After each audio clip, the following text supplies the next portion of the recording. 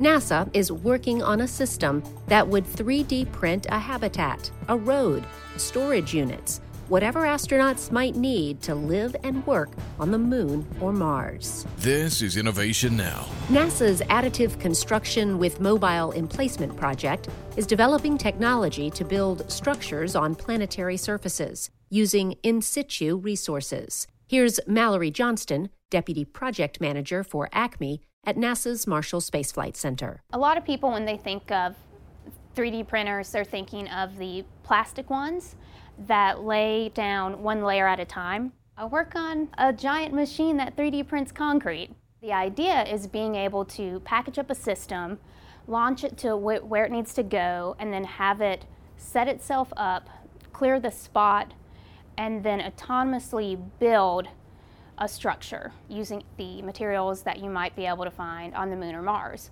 But this technology won't just advance human exploration. Imagine being able to take this system into disaster relief areas and, using materials that are available locally, build structures like homes or roads in just a few hours. For Innovation Now, I'm Jennifer Pulley.